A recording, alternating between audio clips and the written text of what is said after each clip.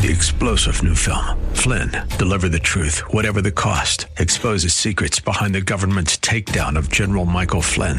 Flynn knew what the intel world had been up to. He ordered the first audit of the use of contractors. This set off alarm bells. He told the truth. He was the most dangerous person for Donald Trump to hire. They had to get rid of Flynn. Flynn, deliver the truth, whatever the cost. Available now. Watch it today. Go to salemnow.com. salemnow.com.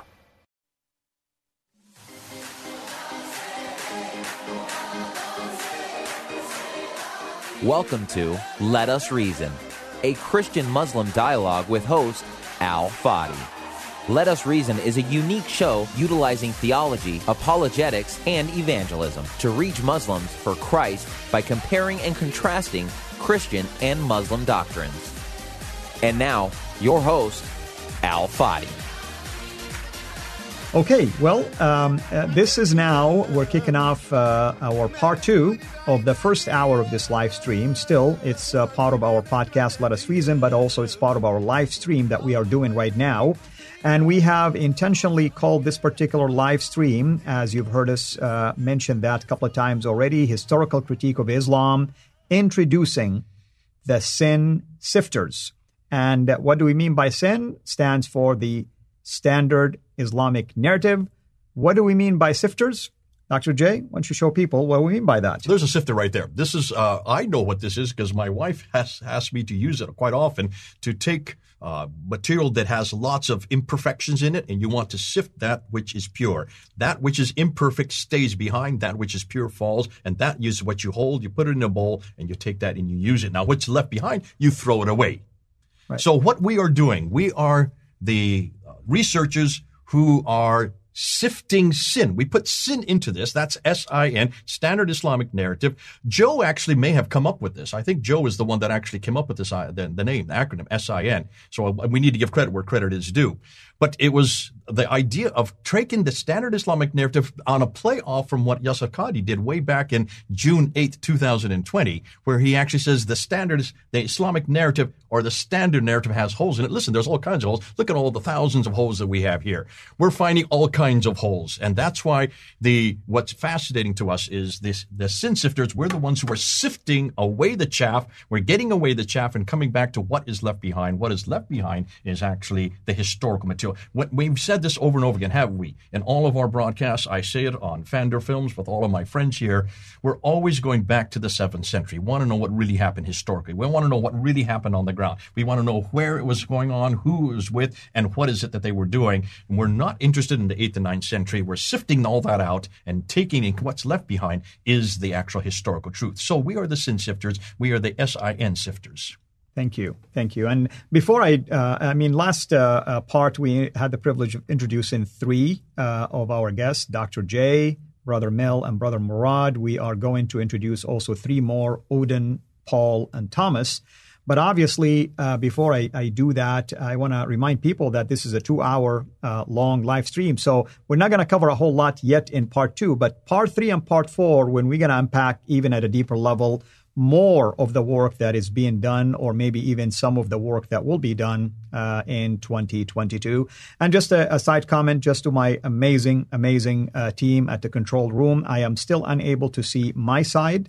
If we can raise somehow the TV or see the timer as well, because I am not able really to see all of that as of yet. So it's just a matter of logistic location of these things. But thank you so much for doing that. Mm-hmm. So, Odin, welcome. And this is really a privilege and an honor for me to meet you. I've heard a lot about you, and I am excited that also our viewers now to get to see who you are. So why don't you do the same thing? Just give us a little bit about your background, and at the same time, just tell us about the passion that you have when it comes to this standard Islamic narrative.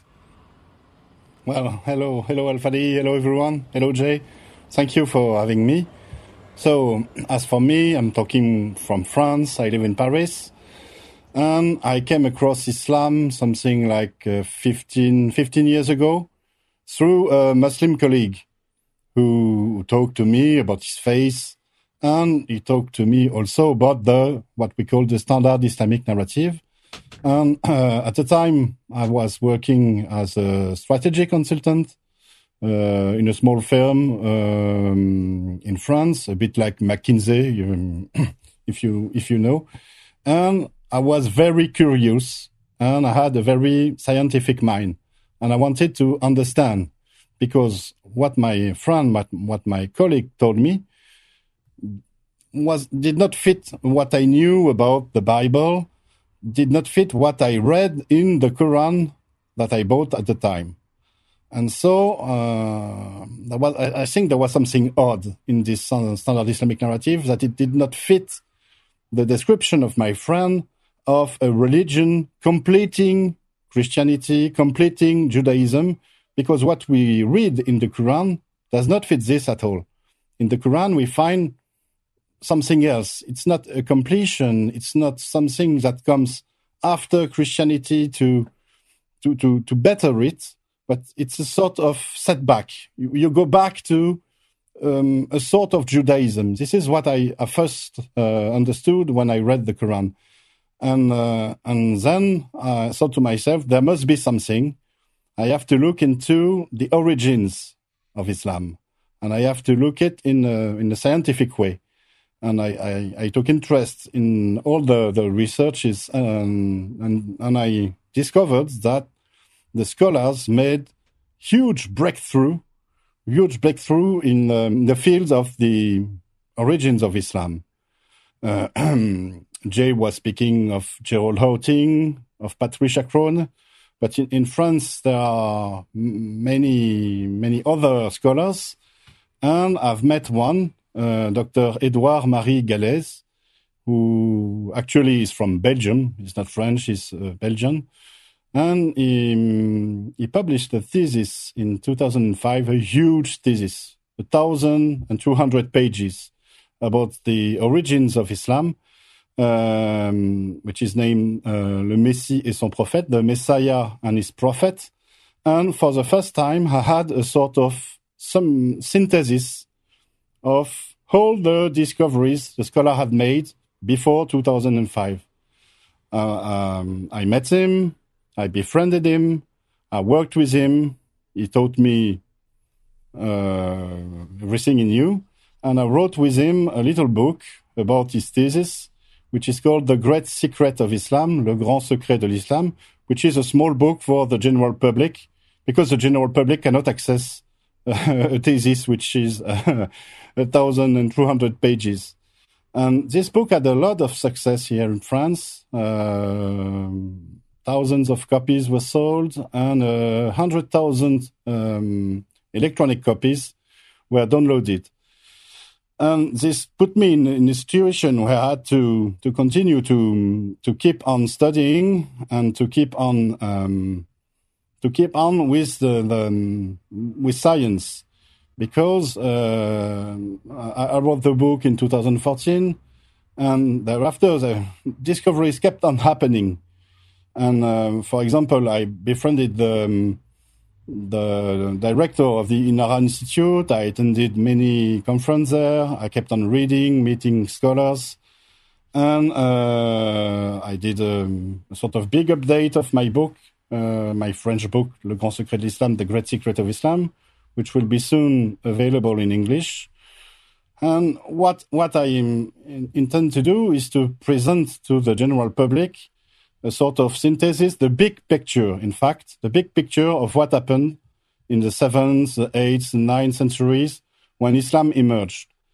And we can do this now. We can draw this big picture because we have new material, new studies.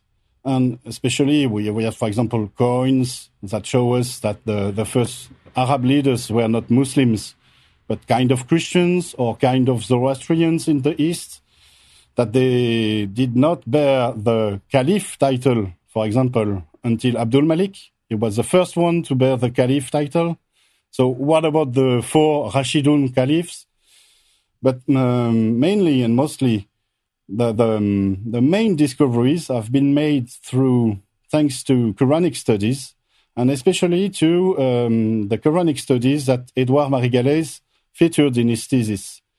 he worked with Eastern Christian scholars who know Aramaic and Arabic. And thanks to this, a new reading of the Quran has been made possible. You see, most people, and especially Muslims, read the Quran according to the standard Islamic narrative. When they read Rasul, they think, oh, it must be Muhammad. When they read Bayt, they think it must be the Kaaba. When they read Nazarene, they think it must be the Christians. But is it really?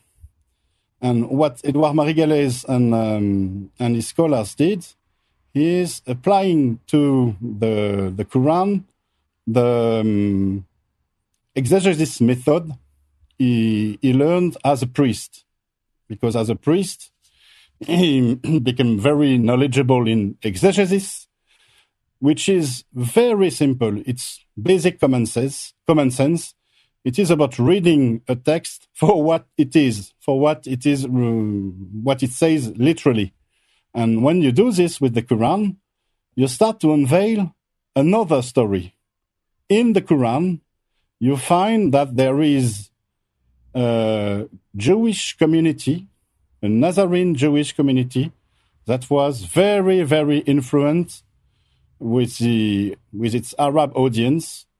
You find that there was an alliance between this Jewish Nazarene community and the Arab audience, an alliance which had the purpose to conquer Jerusalem, rebuild its temple, to trigger the apocalypse, to have Jesus come back as its second coming, as the Messiah, and to establish God's kingdom on earth. Right. That did not happen. So the Arab leaders took it upon themselves to do Jesus' job, because he did not come back. And so they fought among themselves over the issue of the divine legitimacy of their power. And then emerged the strongest, who was Abdul Malik, who beat all of his rivals and who established the first caliphate. What is the caliphate? The caliphate is ruled by a caliph, and Abdul Malik bore the title Khalifat Allah, God's caliph, which means God's lieutenant on earth, God's vicar. So the caliphate is kind of God's kingdom. It is the territory where God's justice is enforced. And from there, Islam started to deploy, to emerge.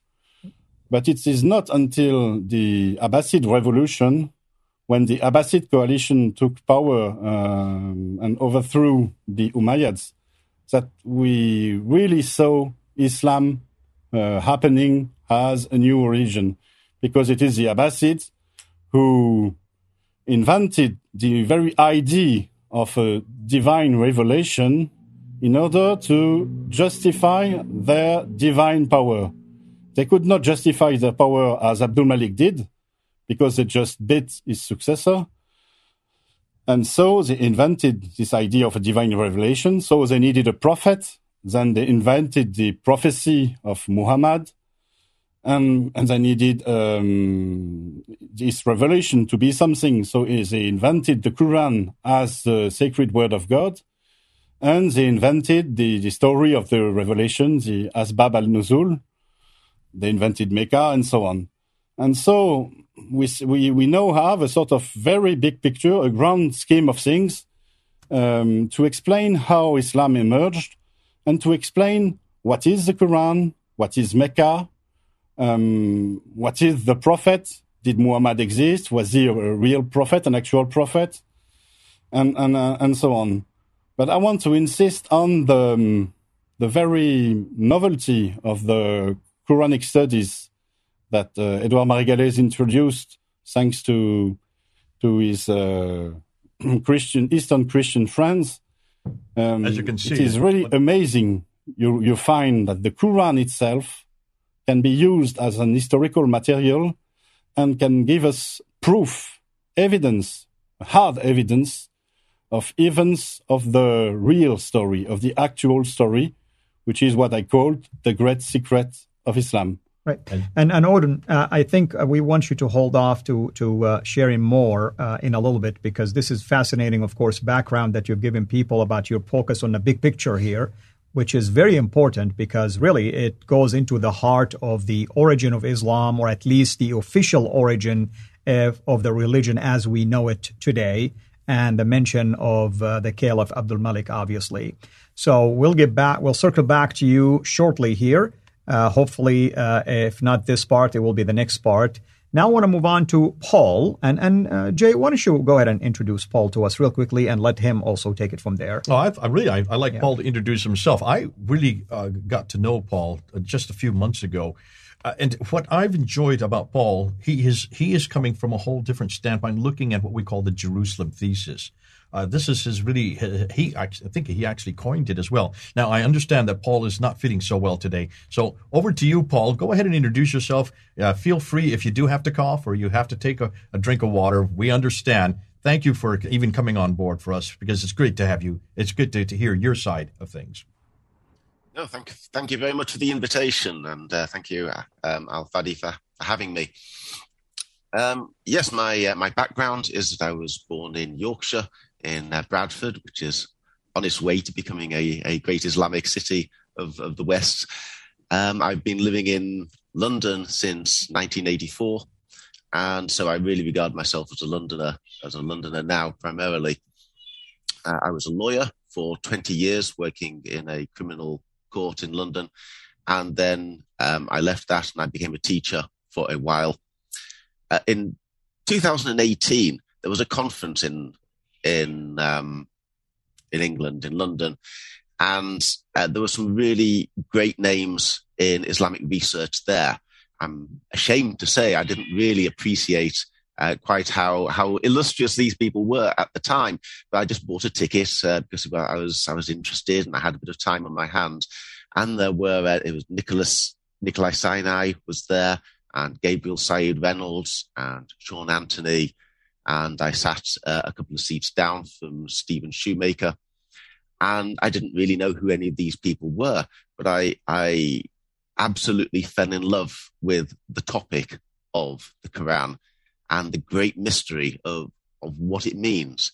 And it was quite clear from the first couple of hours that Islam is completely different. The Quran is completely different to what Muslims think it is. It's absolutely beyond doubt, but there's no consensus within the academic community as to what the Quran actually it is or what it means.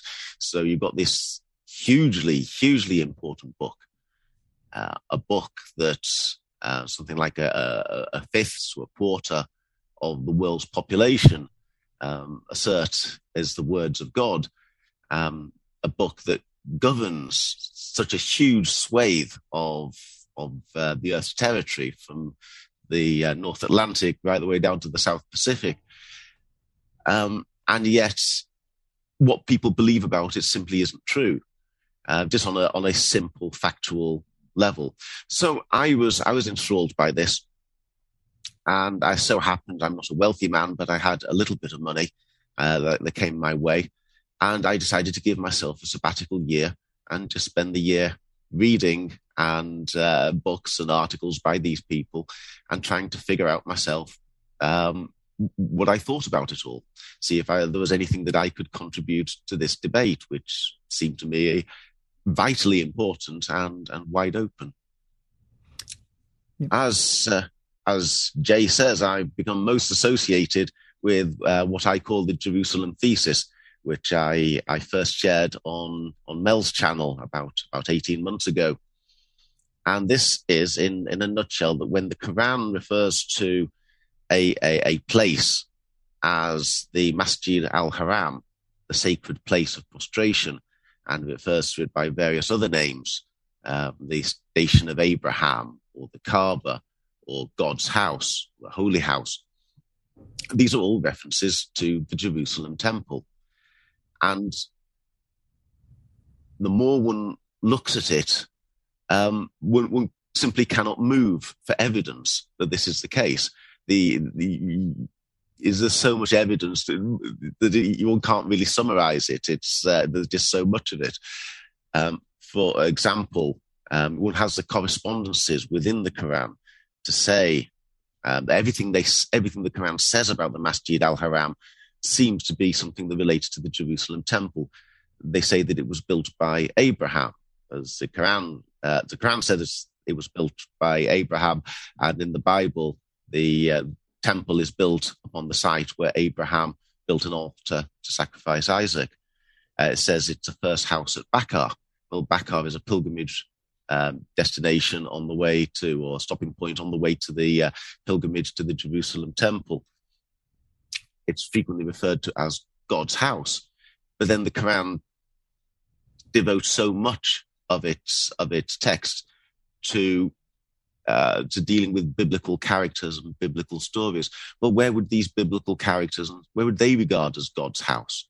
There's nothing in the Quran that ever indicates that that God had two houses, or that God moves his house, or that indeed that there's any kind of geographical divide between the stories that it tells that are based in the Bible and the stories that it tells that are based about the Quran's own community. There's no sense. Nobody ever goes on this 900-mile or whatever journey from the Hijaz to Canaan or back again. The Quran refers to the Masjid al-Haram as the cube, and the Holy of Holies of the Jerusalem temple was a cube. And perhaps, I think most compelling of all, is the role of Jerusalem within the eschatological landscape. It is believed, or it was believed by Christians, that the major events of the apocalypse will take place in and around Jerusalem. The Messiah will descend on Mount Olives. He will then create this plain in Zechariah chapter 14. He will then come into the Jerusalem temple, and from there he will gather the nations of the world for judgment outside the gates of Jerusalem. And he will then cast the wicked into the fires of Gehenna. And this is exactly what we find in the Quran. The Quran talks about God creating this great plain of judgment. The Quran talks about seeing God's shin. The Quran talks about the wicked being thrown into the fires of what it calls Jahannam. And the Quran talks about going between Safa and Marwa. And Marwa is just an Arabized variant on Mount Moriah, which is where the temple was built. And Safa is an old name for Mount Scopus, which is just across the Kidron Valley. So all of these correspondences point towards the Jerusalem temple being the place that the Quran is constantly talking about, verse after verse, surah after surah. Right.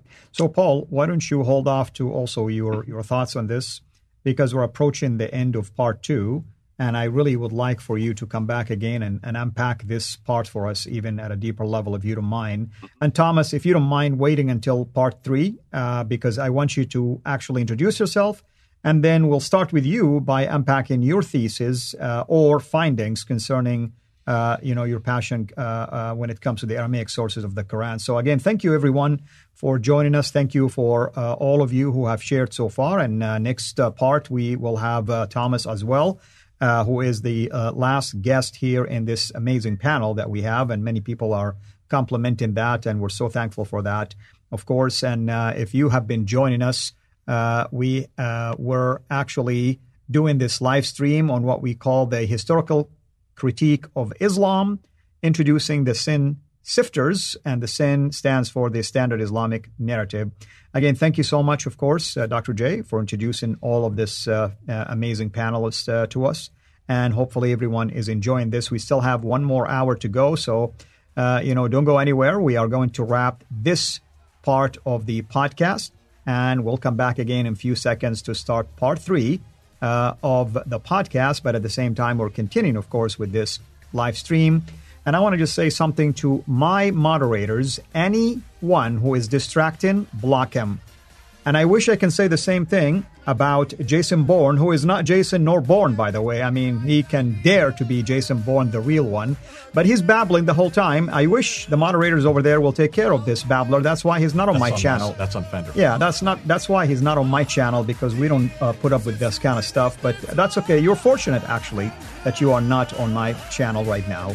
With that in mind, I want to thank everyone for joining us. Stay tuned for the next part in a few seconds.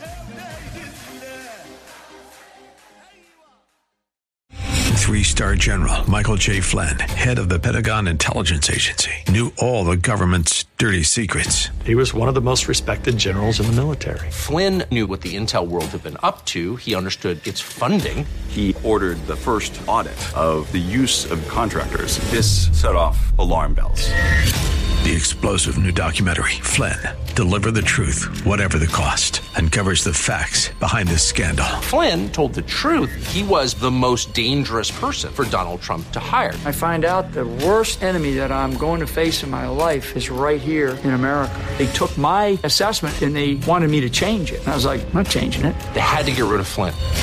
With in-depth interviews, archival footage, and never-before-seen personal records of the man behind the headlines. I just felt like I was drowning. Flynn, Deliver the Truth, Whatever the Cost. Available now. Watch it today. Go to salemnow.com. salemnow.com.